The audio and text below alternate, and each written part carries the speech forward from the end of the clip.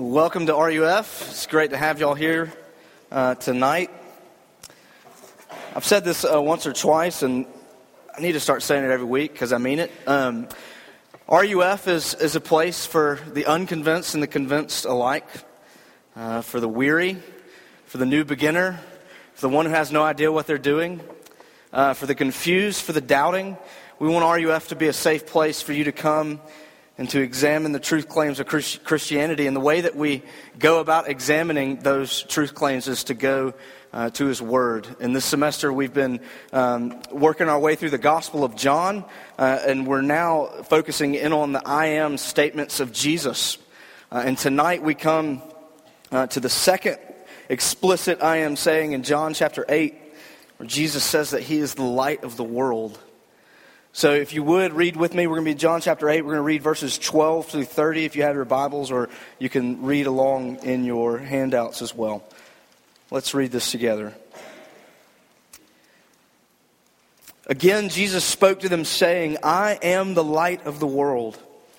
Whoever follows me will not walk in darkness, but will have the light of life. So the Pharisees said to him, You are bearing witness about yourself. Your testimony is not true. Jesus answered, Even if I do bear witness about myself, my testimony is true. For I know where I came from and where I'm going. But you do not know where I come from or where I'm going. You judge according to the flesh. I judge no one. Yet even if I do judge, my judgment is true. For it is not I alone who judge, but I and the Father who sent me. In your law, it's written that the testimony of two men is true. I am the one who bears witness about myself, and the Father who sent me bears witness about me. They said to him, therefore, where is your Father? Jesus answered, You know neither me nor my Father. If you knew me, you would know my Father also. These words he spoke in the treasury as he taught in the temple, but no one arrested him because his hour had not yet come. So he said to them again, I am going away and you will seek me, and you will die in your sin. Where I am going, you cannot come. So the Jews said, Will he kill himself since he says, Where I'm going, you cannot come? And he said to them, You are from below. I am from above. You are of this world. I am not of this world. I told you that you would die in your sins, for unless you believe that I am He, you will die in your sins. So they said to him, Who are you? And Jesus said to them, Just what I've been telling you from the beginning. I have much to say about you and much to judge, but he who sent me is true. And I declare to the world what I have heard from him. They did not understand that he'd been speaking to them about the Father. So Jesus said to them, When you have lifted up the Son of Man, then you will know that I am He. And that I do nothing on my own authority, but speak just as the Father taught me. And he who sent me is with me. He has not left me alone, for I always do the things that are pleasing to him.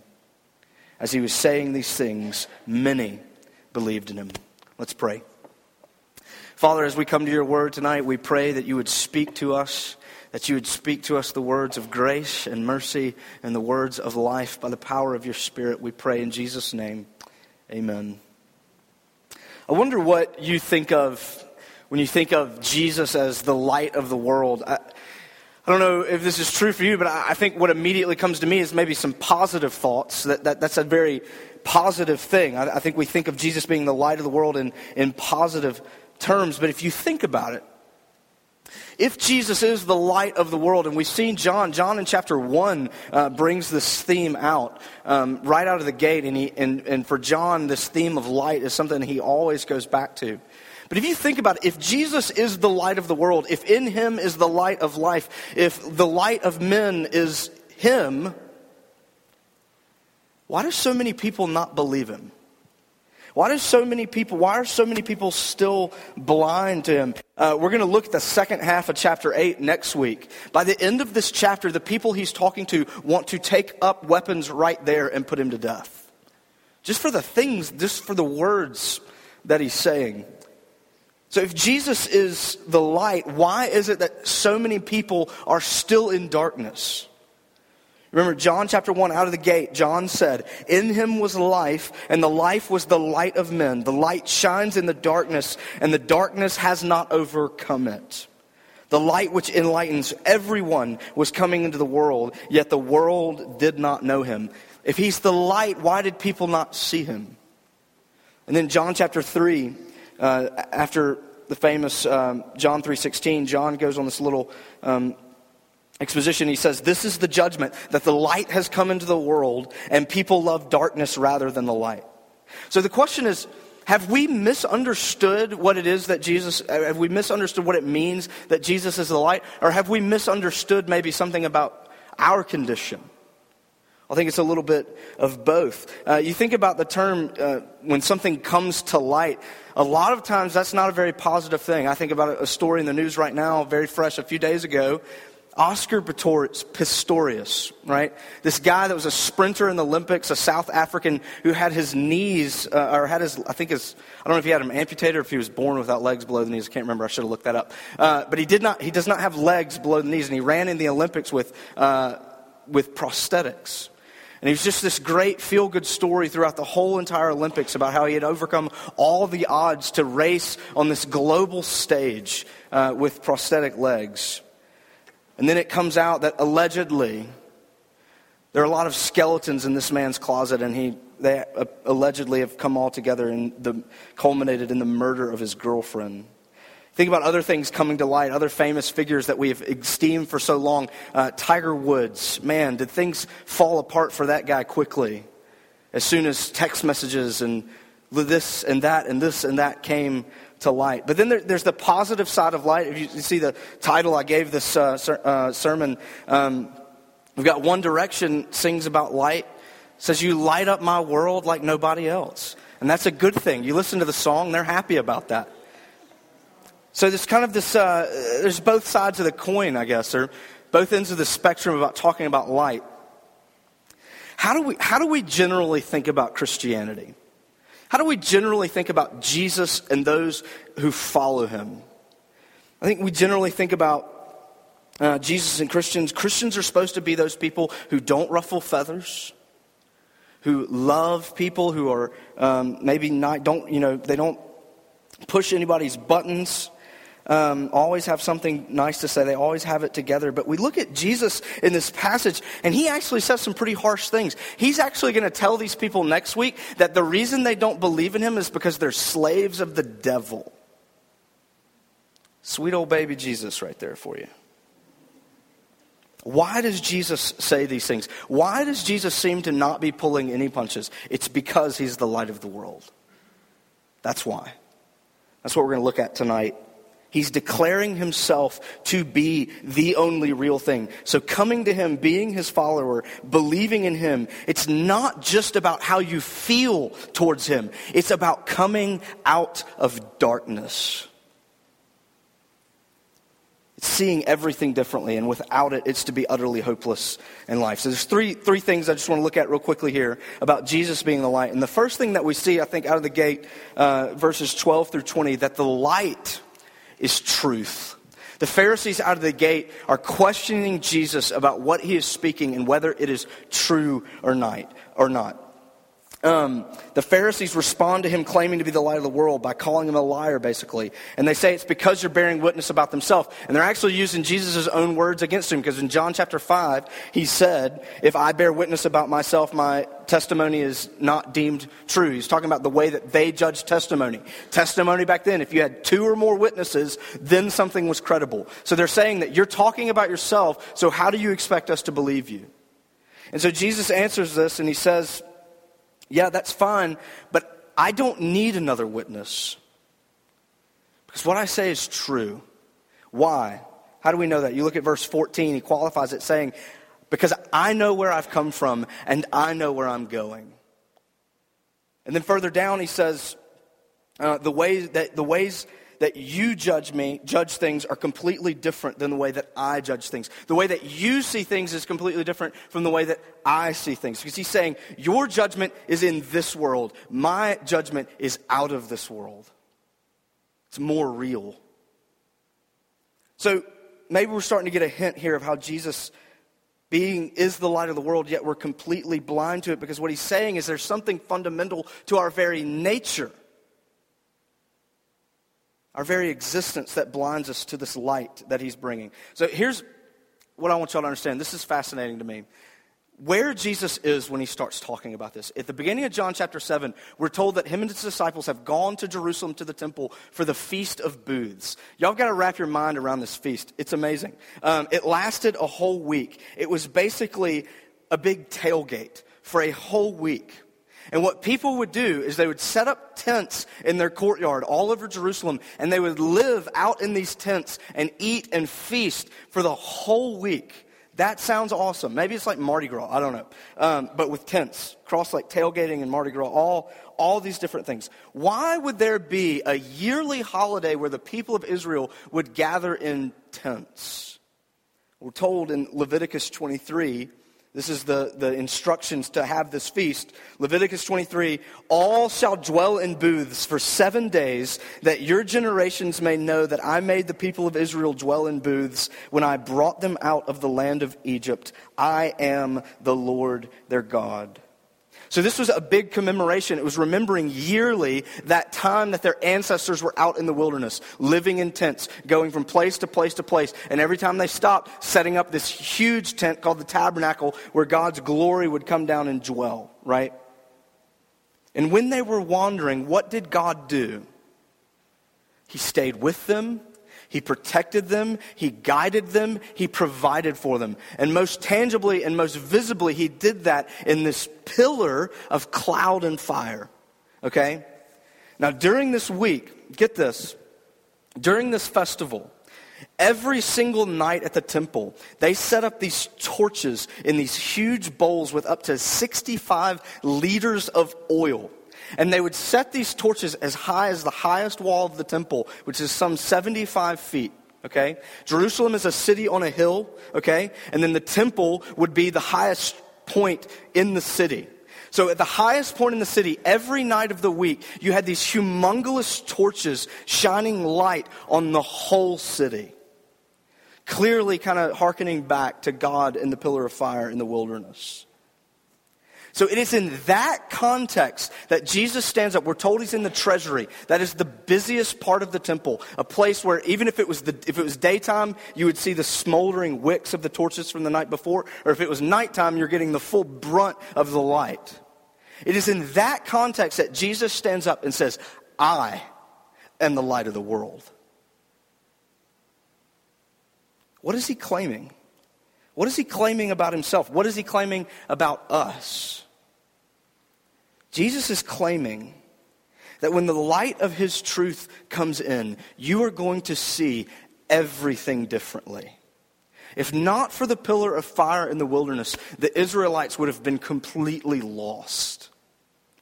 They could not understand the world around them, and they would have not even been able to see themselves if not for that pillar of fire.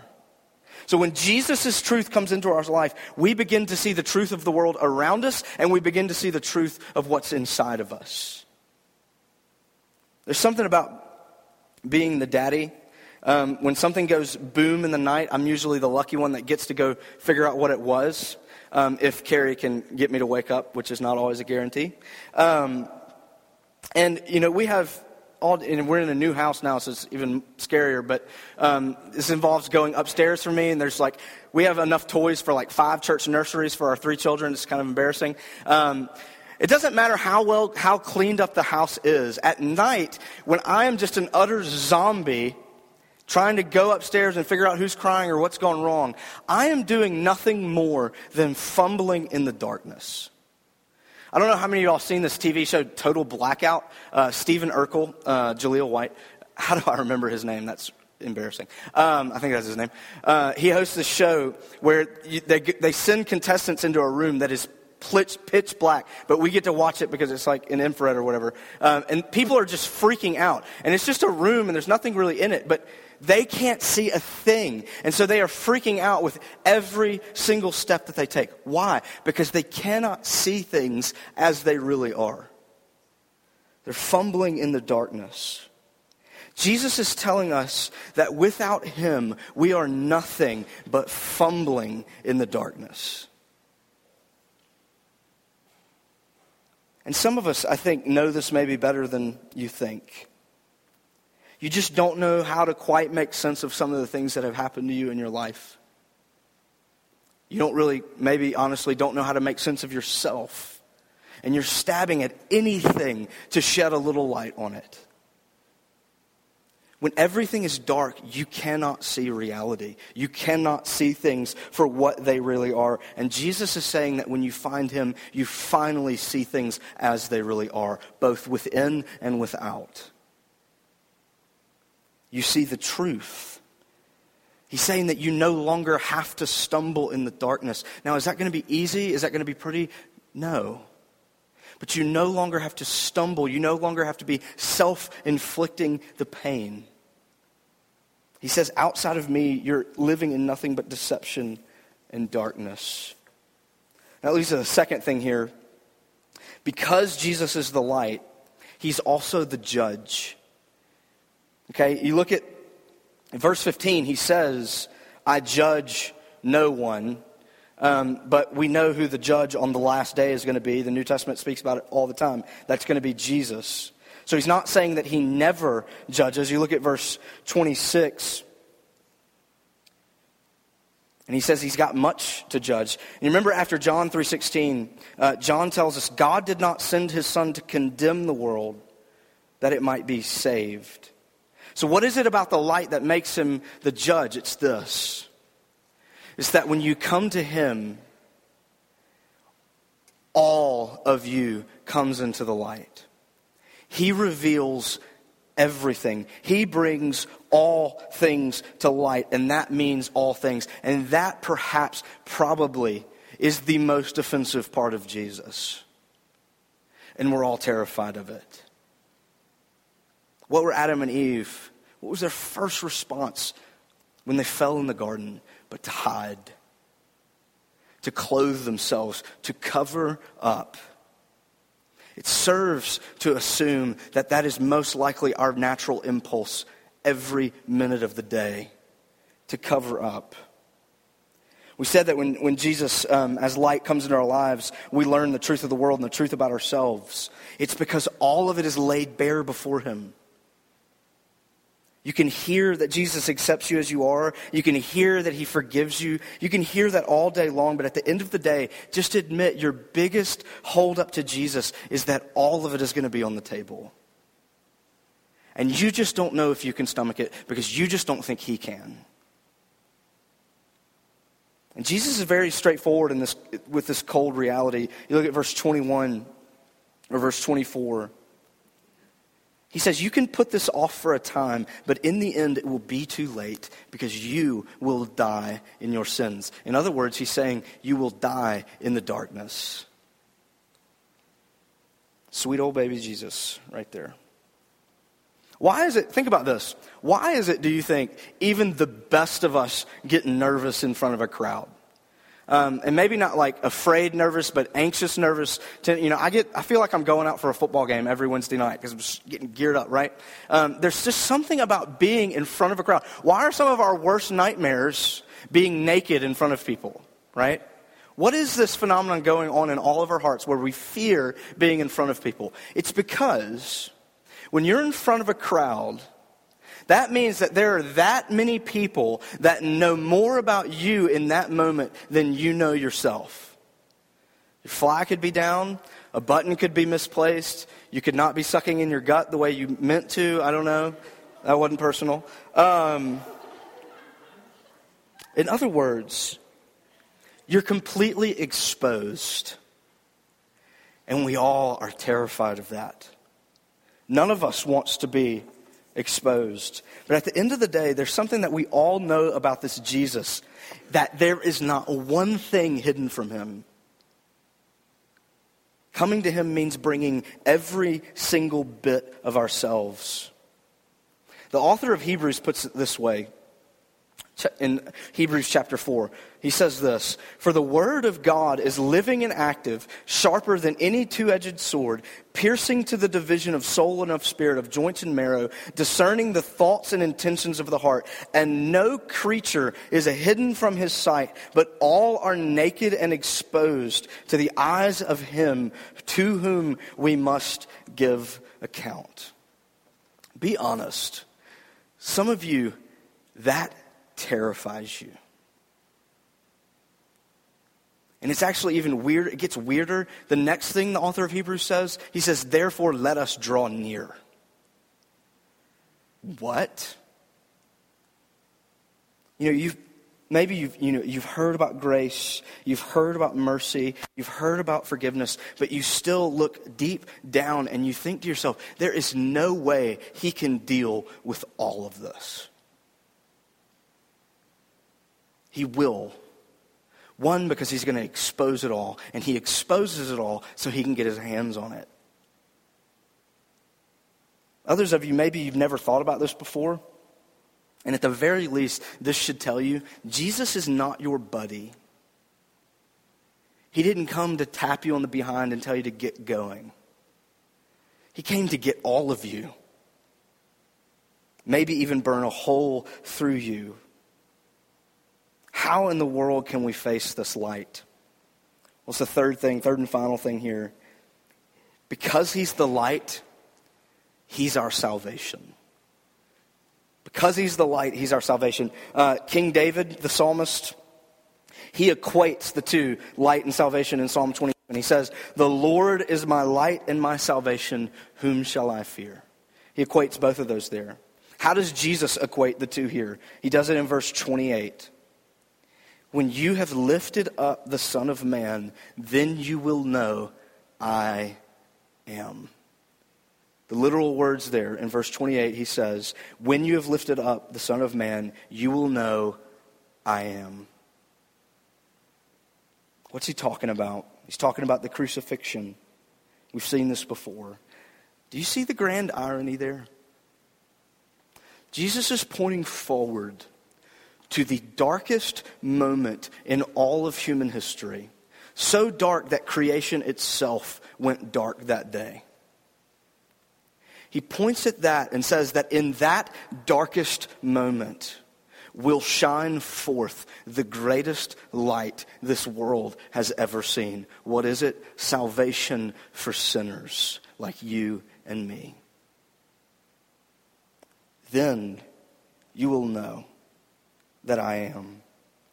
What Jesus is saying is that only when you know the light of the cross will you know me. Only by the power of the cross can light truly shine in the darkness. You don't need my niceness. You don't need my rules. You don't need my teaching. You need me hanging on a cross. You need me bearing everything that you don't want to be exposed, and I will be fully exposed with all of it resting on my shoulders in that day. You need to know Jesus on the cross. You need Jesus on the cross. You need to be able to admit your darkness, and you need to know that it was swallowed up at Calvary once and for all. You look at verse 29. Jesus says something interesting. He says, "I know that he has not left me because I always do the things that are pleasing to him." I know that he has not left me because I always do the things that are pleasing him. Our greatest fear is that his light will only serve to show how far I fall short. That his light will only serve to show me the things that I'm not doing. But the thing Jesus is saying is that it does the exact opposite. Paul puts it like this in Ephesians 2. He says, God being rich in mercy, because of the great love with which he loved us, even when we were dead in our trespasses and sins, made us alive together with Christ, and raised us up with him, seated us in heavenly places in Christ Jesus, so that in the coming ages he might show the immeasurable riches of his grace in kindness toward us in Christ Jesus. You see, Jesus here is saying that he enjoys the constant presence and approval of his Father. That is how he knows who he is. Do you see what the cross does? It secures those very same things for you now and into forever. Both of them. You look at verse 30.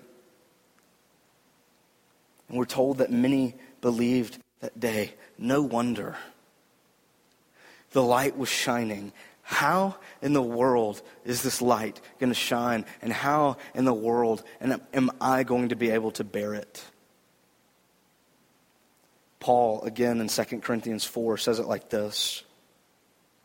For God, who said in the beginning, let light shine out of darkness, has shone in our hearts to give us the light of the knowledge of the glory of God in the face of Jesus Christ.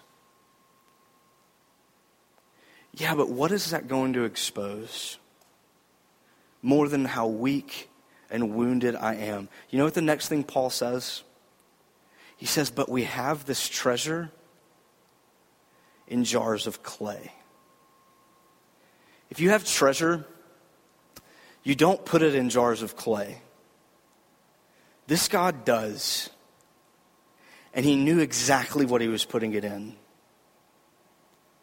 Let the light shine. Let the light pour over you. Let it pierce you. Why? Because only when it pierces the darkness does it begin to heal that same darkness. It's exactly why he came. Not to just lay it open for you to grovel in it, but that he could swallow it up in his own body. That he would be the cursed one hanging on a tree, and in that dark moment, a light would shine forth like none has ever seen. He's the light of the world. Let's pray. Our Lord Jesus, we would ask tonight that you would shine. Father, that you would shine in this place, that you would shine in our hearts, that you would pierce through our darkness, that we would admit that we are fumbling, that we are weak, we are wounded, we are wandering, but you have guided, protected, provided, and stayed us. And we lean and cling to you, our light, our hope, our strength, and our salvation. We pray all these things in your name. Amen.